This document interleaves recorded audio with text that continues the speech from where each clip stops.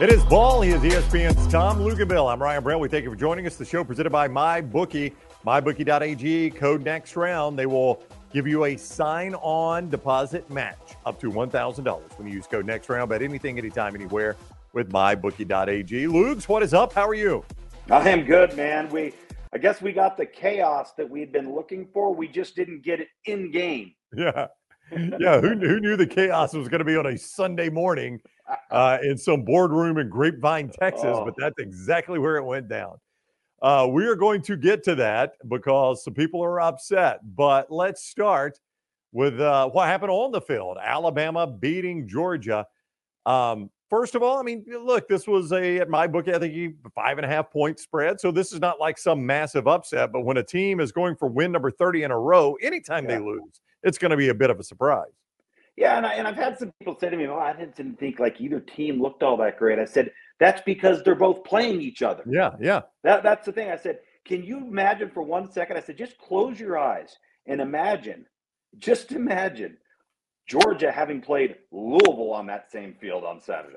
All right, you got to have a healthy respect for the challenges in game, play in and play out, when the talent across the board is so equaled out, and so the margin of error for every little mistake and every little thing that happens, like you looked at that first drive from Georgia, it looked like a hot knife through butter, and you're going, Clinical. oh boy, right? Yep. And then what does Alabama do? They line right back up and say, all right, it's a long game. Don't look at the scoreboard. Let's just play the next play.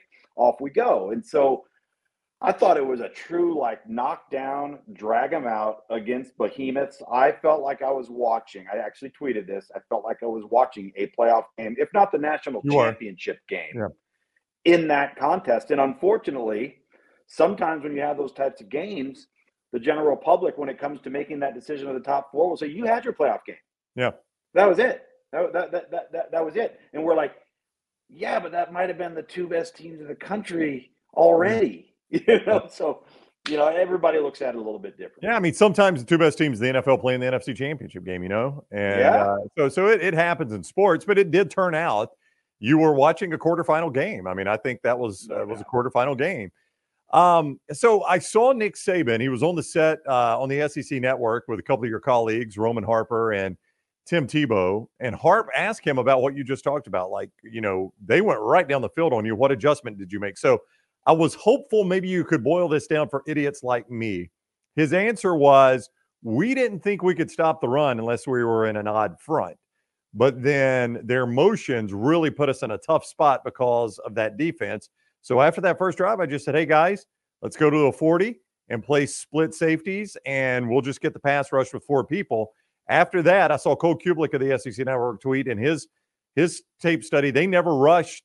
They rushed 5 only one time after that. So can you kind of boil it down for idiots like us what that adjustment by Nick Saban and Kevin Steele and T-Rob meant?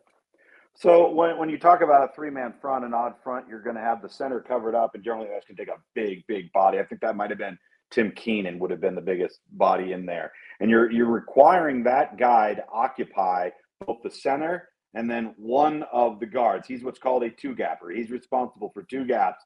1 A gap to one side, 1 A gap. That's the inside gap on either side of the center. And the hope is that, and what Nick Saban was saying is, we didn't think we could stop the run because what they didn't want to have happen was have their blockers to get up to the second level. All right. And they wanted to be able to feel like we can get our linebackers roam free. But then what happened is it thinned them out in the box with the shifts and the motion. So the other players behind a strong safety, all right, maybe your weak side linebacker, those guys, they went from being in the box to being widened out of the box because specifically Dallas Turner. That was his point. Now all of a sudden Dallas Turner's out in the slot and he's doing nothing. I shouldn't say he's doing nothing. No, he's an exceptional player, but he's not doing what you want him to do out there. They put him in no man's land, right? So they said, all right, well, here's what we're going to do. We're going to line up. We'll be in an over and under front, which is the 2 tackles are going to shift over a gap in a shade, one way or the other, usually to the field of the boundary. And then just say, we're as good as you are, if not better. And I think this is a thing every coach in America will tell you, the goal is to control the line of scrimmage with 4 and manage the box with no more than 6. If we can do that, we're probably going to win the game. The problem is there's very few people with the personnel that can do that. Alabama happens to be a team that can do that. And I thought they did just a really nice job of just keep playing. Like there were some of those plays, like they were gash plays. It looked easy, and you're not used to seeing that against Alabama. And so to see that defensive adjustment, see them to go right back into a 4-man front, just shows it also shows not only your scheme versatility, but your players and their ability to adjust on the fly and go from a completely different style of front with completely different gap responsibilities to an entirely different one series later. And the execution was really good.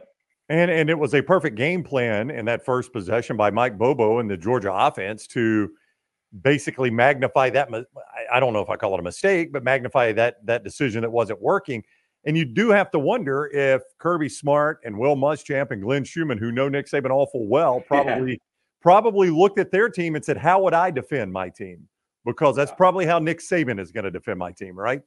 Yeah, and knowing full well that your quarterback's not a runner. Yeah. So they're probably figuring, all right, Coach Saban probably believes they're talented enough not have to bring somebody else down in the box. Whereas Georgia at times had to bring somebody else down into the box because of the quarterback. We talked about that all last week. And, and you got to credit too, like there was a moment on there. If you remember the little rub wheel route that Georgia threw on the touchdown, if you looked at who the defender was in the game, it was a freshman linebacker. And the moment they realized he came in the game, they went right after him. I mean, they literally targeted him, and it worked. And again, those are those little things where when you're always looking at coaching staff on each sideline, and they're always peeking over to the other side, they're seeing who's the personnel grouping, who is in the game, who's subbing in and out, because they've targeted guys. They know that, hey, if this guy's in there, we may have this. If this guy comes off the field, let's go to this. And that was a great example of execution on behalf of Georgia there. And they did that later in the game. Georgia did when Kool-Aid McKinstry went out of the game. Trey Amos comes in.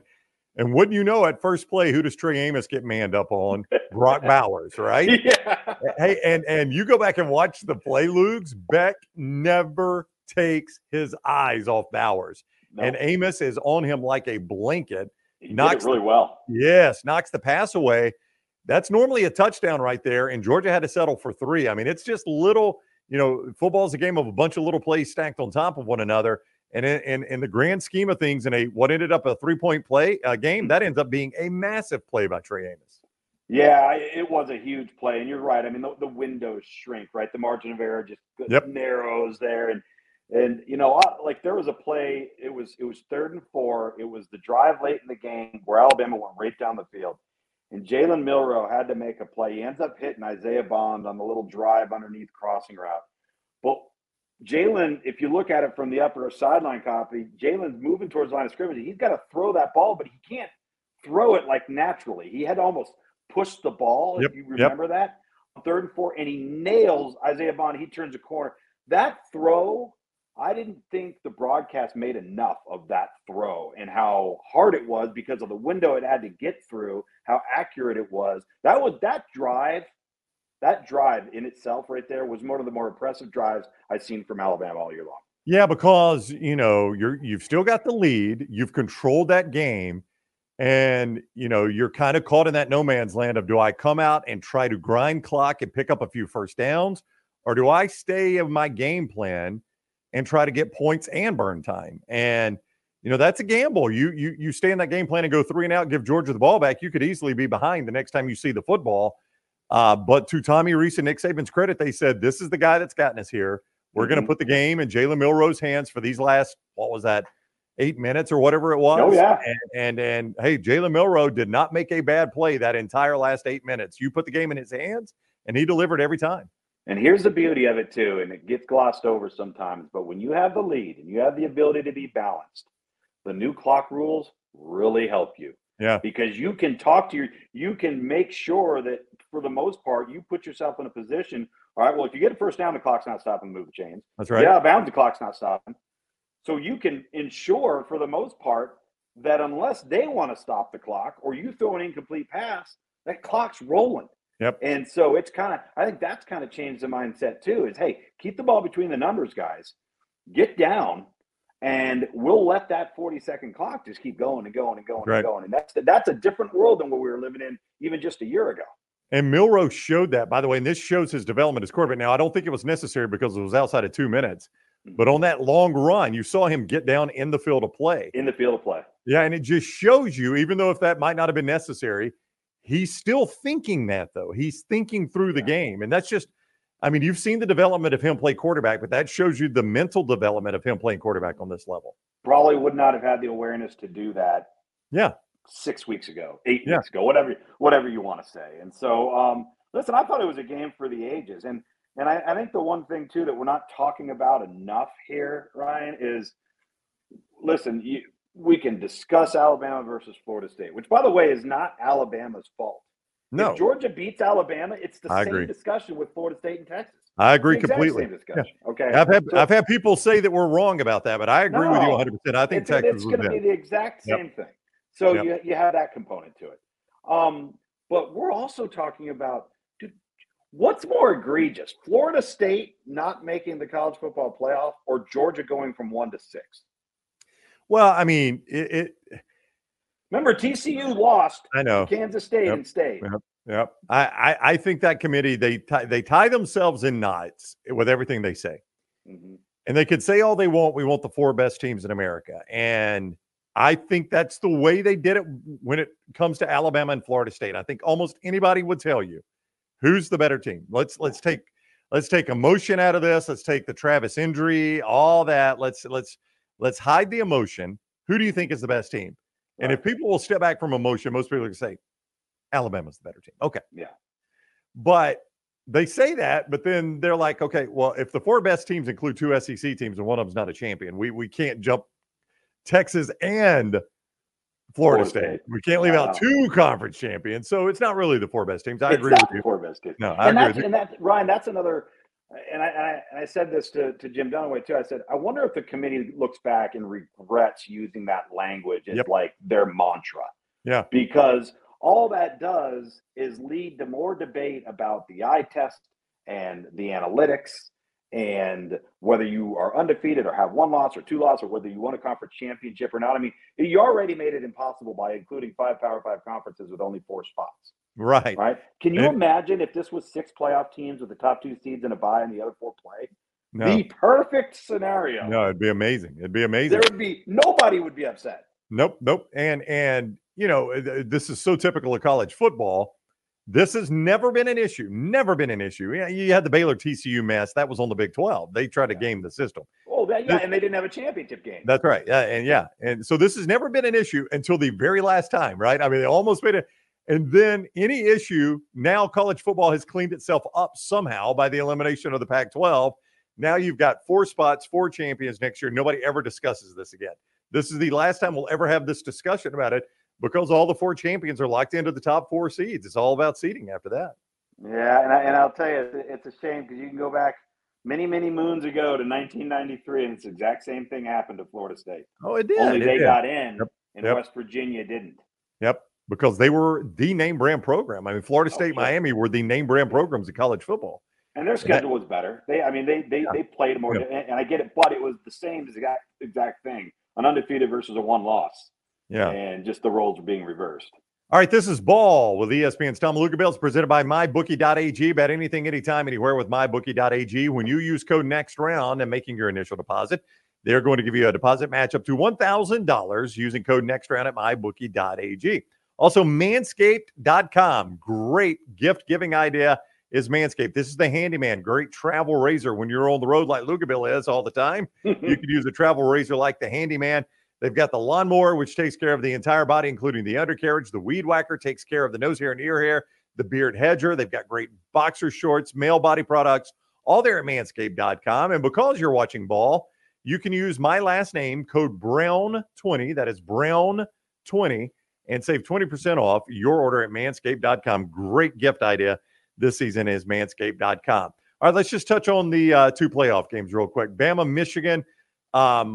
When you look at these 2 teams, they both like to play physical line of scrimmage football. Yeah. Alabama has thrown the ball a little bit more of late than Michigan has. Yes, and I think the one thing that is glaring to me with how down the Big Ten was, and I tried to go through like all of the teams, none of the opponents of Michigan this year had a dynamic nightmare that can run the ball at quarterback. That's it. You're right. None. I mean, the best, probably the best running quarterback they faced was Talia Tagovailoa, Kyle McCord. Yeah, probably, yeah. Yeah. And he's not like he can run because he can run. Yeah. But he's not hey, we're going to design quarterback counter and quarterback lead and zone read and blah, blah, blah. So with this guy, you're going to have to prepare for that. And the good news is you have a month to do it, right? It's kind of like preparing for a triple option team because there are some option principles in that. And you have to deal with the creative plays that happen when things break down. Like I would be very interested to see if Alabama, because I think that's kind of the game within the game. Alabama's defensive front seven, that offensive line, and the want to run the football religiously, something's got to give there, right? Yeah. And if somehow Alabama is able to come up with some plays and force Michigan to have to win the game another way, can they do it? That's going to be interesting to watch. I mean, I just with my own two eyes saw Alabama hold Georgia to 78 rush yards. So, I mean, that seems to be an uphill climb to play that same game plan against Alabama that you tried to use that you successfully used against Penn State and to an extent tried to use against Ohio State. Just don't know that you can do that against Alabama's defense. I mean, does anybody think you're going to run the ball against Alabama 29 straight times? No. You can, but you're not going to win. Yeah, I don't think so. And they're such a heavy play action team off of the success of the run game. What happens if Michigan all of a sudden becomes a drop back team, or is having to throw it, and maybe they're having to throw it on early downs because they can't run it? And I'm not saying all the time, but more than they become accustomed to. How do they respond to that? Yeah. All right, Washington, Texas. This Washington team, Lugs, is a team that had seemed to be playing on thin ice, but they happened to play what might be their best game of the season Friday night, against Oregon. I tell you, I would not have liked Washington versus Texas for about the last 5 weeks. but that Washington team I saw Friday night is that is a much more difficult matchup than what they have looked like of late. And they've been able to really run the football effectively over the last half of the season, which the performance on the ground versus USC, I don't know what that's saying, but they're still running the football, the ability to run the football Friday night. It just seemed like all of the talk about Oregon being on this upward trajectory and, Washington kind of being parallel. Everybody was talking about it and everybody was listening to it except for the University of Washington.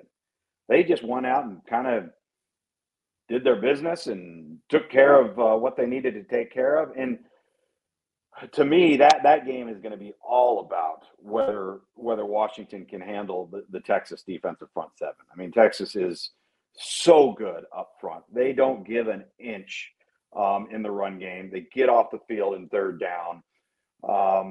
If there is a weakness or a criticism, maybe it's not even a weakness, but maybe it's an area that hasn't quite yet been exposed, but at times has shown some cracks in the foundation. It's the two corners on the outside because they've had some injuries there. They've had to play some safety over there, and they've had to play a freshman and Malik Muhammad. The safeties down the middle of the defense overall for Texas is really, really strong. So, Washington is so accustomed to just making the downfield throw look easy. Yeah. Will that be easy against this group if he's got people in his face, if they're coming after him? I mean, my whole take on this, I think I said it to you last week or maybe the week before with Washington. Why wouldn't you do everything you can to force him to throw the ball underneath? Just don't let him throw it down. And if he does, he's going to be making a bad choice and an errant throw, and it's probably going to end up in a turnover or an incompletion. But if you just force him to do what he really doesn't want to do, because I think he's so prolific and talented at throwing the ball downfield, I don't think he wants to do that. You can frustrate him by taking that away, and you're either going to sack him or he won't get to the check down fast enough because he doesn't want it. All right, the portal door has opened. We'll talk about a few quarterbacks in the portal and what Luka Bell thinks of them on the free agent. We're not going to hit the whole portal. Don't worry, because it is packed. We're just going to hit the quarterbacks. There are a few that I want to ask Luka Bell about in just a few moments and where they might fit in somewhere. Let's, though, remind you that the show is presented by MyBookie.ag. Code next round when you sign on at MyBookie.ag. You will get that initial sign-on deposit match up to $1,000 when you use code NEXTROUND at mybookie.ag. Bet anything, anytime, anywhere with mybookie.ag. Also, don't forget apparel provided by Rhoback.com. Rhoback.com, code TNR20 on your initial purchase, and you get 20% off your initial purchase at Rhoback.com. Great gift idea as well, with the softest hoodies you will ever see. They've got amazing quarter zips, the golf shirts, the pants, everything right there at Rhoback. Crewnecks, new crewneck sweatshirts. Rhoback.com, code TNR20 for 20% off your first purchase at Rhoback.com. All right, 3 quarterbacks I want to ask you about in the portal. Let's start with the obvious one. Kyle McCord at Ohio State. They're getting ready to play in a New Year's Six Bowl against Missouri. Kyle McCord's in the portal. That tells you that Ryan Day has a plan in place, you think? Boy, I would hope so. Not just a plan in place, now, but heading into January and February and March and spring ball. They've got a young man out of high school out of the state of Georgia who is coming in their apprentice. He's going to be a really good player, but I don't know if you want to hang your hat on a true freshman. Obviously, you've got Devin Brown there that they kind of went back and forth on a little bit early on. I'm wondering if this is a little bit of a mutual friction between Kyle McCord and Ryan Day, and the discussion going forward. Am I your guy? And if the answer to that very blunt conversation was, if you win the job, yeah, but we are going to compete here at quarterback. And there's probably a bit of Kyle McCord, and I don't know if I'd blame him all that much, that probably feels slighted and underappreciated. I mean, if you look at what he did, every single week he took massive scrutiny. Yeah. They were winning. And there were times where he actually played really, really well. And he statistically, for a first-year starter, a lot of teams would look at that and say, "Whoa, what a good year. That's a foundation to build on." And I'm wondering if there's a part of him that's like, "I'm out of here, man. Yeah. I'm just going to go somewhere else." But I get the feeling that Ryan Day was not just going to tell him, "This is your car to drive." Right. Is there a place you could see him fitting in? What type of offense? Because he wasn't always dynamic in the Ohio State offense. Is there a place you could see him going? I don't know where I think that what he does have, though, is he's your classic prototypical pocket passer. So he fits into the West Coast. He fits into a variation of a multiple pro style. We've seen him play an RPO heavy offense and shotgun based offense at Ohio State. So there won't be any shortage, I think, of destinations. The questions that people will ask is, what happened? What went wrong? Is this a problem? Is this a problem with the player? Do we need to invest here? How much should we investigate to this? What is our current situation? Does he make it that much better if we take a flyer and take a risk on it? So there's so many dynamics and layers to this, like Ryan, that are so with a lot of questions that may never actually be answered before you get the guy. Yeah, you mentioned you don't know if you want to put your season in the hands of a true freshman like that. When you really don't want to do that? When you've lost 3 straight games to Michigan, you haven't won the Big Ten championship in several years, and Michigan is in the college football playoff regularly, and you're the Ohio State coach. That's when you would not want to do that. I'm not saying Ryan Day will be on a hot seat. I am saying his fan base will not put up with losing to Michigan and not making the college football playoff and not winning the Big Ten very long. And you go to a freshman quarterback and you make that 4 straight years, it's going to get tricky for him there. What if Ohio State, though, is just making a swap and they're looking at maybe a Cam Ward, somebody maybe a little more athletic, somebody that's. Here's what I'm going to do. I'm going to tease Spittin' Lugs with Lance Taylor, and I will buy you a Diet Coke next time around you, or a Bud Light, or a Michelob Ultra, or whatever. I'll buy you one of those if Lance doesn't ask you about Cam Ward going to Ohio State. So we'll keep it right there. Let's talk about Dillon Gabriel. A lot of people think he might follow Jeff Lebby to Mississippi State, but he has himself in the portal. What does Dillon Gabriel have left? If he's comfortable with Jeff Lebby, is that a good match there at Mississippi State? I think it would be a great bridge player. Yeah. As they get entrenched in the first year, lay down the blueprint, to have a quarterback that knows the ins and outs of it. I think he proved his worth as a Power 5 player this fall. I thought last year he kind of looked, all right, this is a group of 5 talent that's playing at the Power 5 level. I don't know. I thought he really elevated his play. That would make so much sense given that Will Rogers has moved in to the transfer portal. And again, kind of like a gap year where you're just trying to say, okay, offensively, we need to be the best that we could be. There's an opportunity here. It's just there's too many boxes that could check there that would make that make sense. And on top of it, Oklahoma's really excited about Jackson Arnold. Like that's one of those deals where Oklahoma, of course, you'd hate to lose that type of experience. They are really high on Jackson Arnold. Yeah, but now if I'm Ohio State, I'm about to play Missouri, who's probably going to be at full strength. I mean, Cook, and Schrader and Burden, they will all probably play in this game, and I'm going to be without McCord. If I'm Oklahoma, I'm playing my bowl game without Dillon Gabriel. I mean, I know you got to have dates for this kind of stuff, but boy, that's tricky for Brent Venables and Ryan Day to have.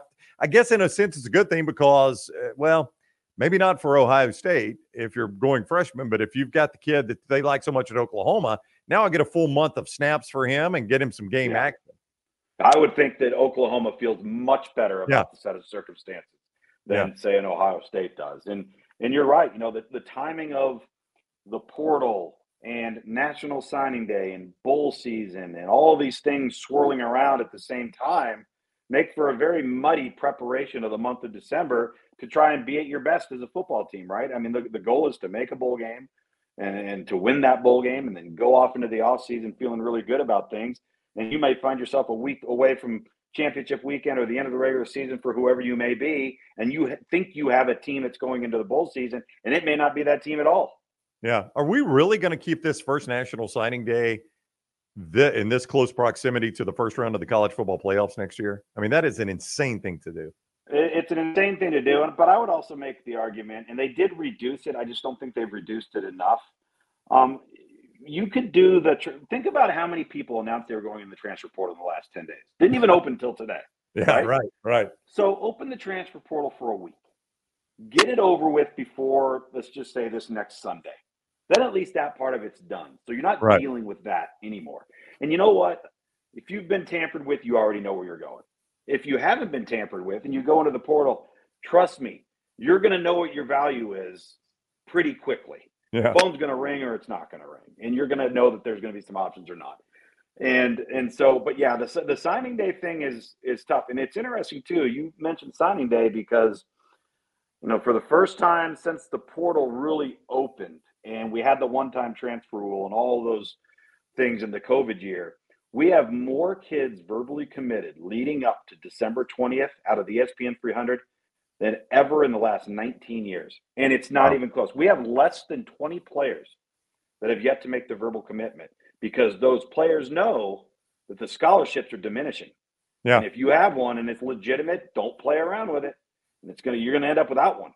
But it's so wild. I can remember the February signing day, people taking off work and we did a 12-hour live show. Yeah, watch parties, and it's almost a forgotten day now. I mean, it barely even exists in college football anymore. I know. I mean, think about it. By the time you get to that point, the first signing period's done, the transfer portal's done, the bowl season done. It's just who's lingering out there, right? That's right. Who's left, and you know what? Do we even have a scholarship to take them? That's right. Yeah. Now you better be in Luganville's top 20 if you're going to wait that exactly. long. Yeah, there's a small percentage of players that can juggle a bunch of schools right now. Everybody else, don't mess around. All right, it is Ball with ESPN's Tom Luginbill. We thank you for joining us and supporting our sponsors, MyBookie.ag. Code NEXTROUND when you sign on at MyBookie.ag and get that deposit match up to $1,000. Also, Manscaped.com. Great products like the Handyman and many others at Manscaped.com. Code Brown20 to save 20% off your order there, your initial order at Manscaped.com. And Rollback.com, code TNR20. Also, get all your plays at LancesLock.com. All right, Lugs, we enjoyed it, man. We'll talk to you again next week. You bet. Thank you, buddy.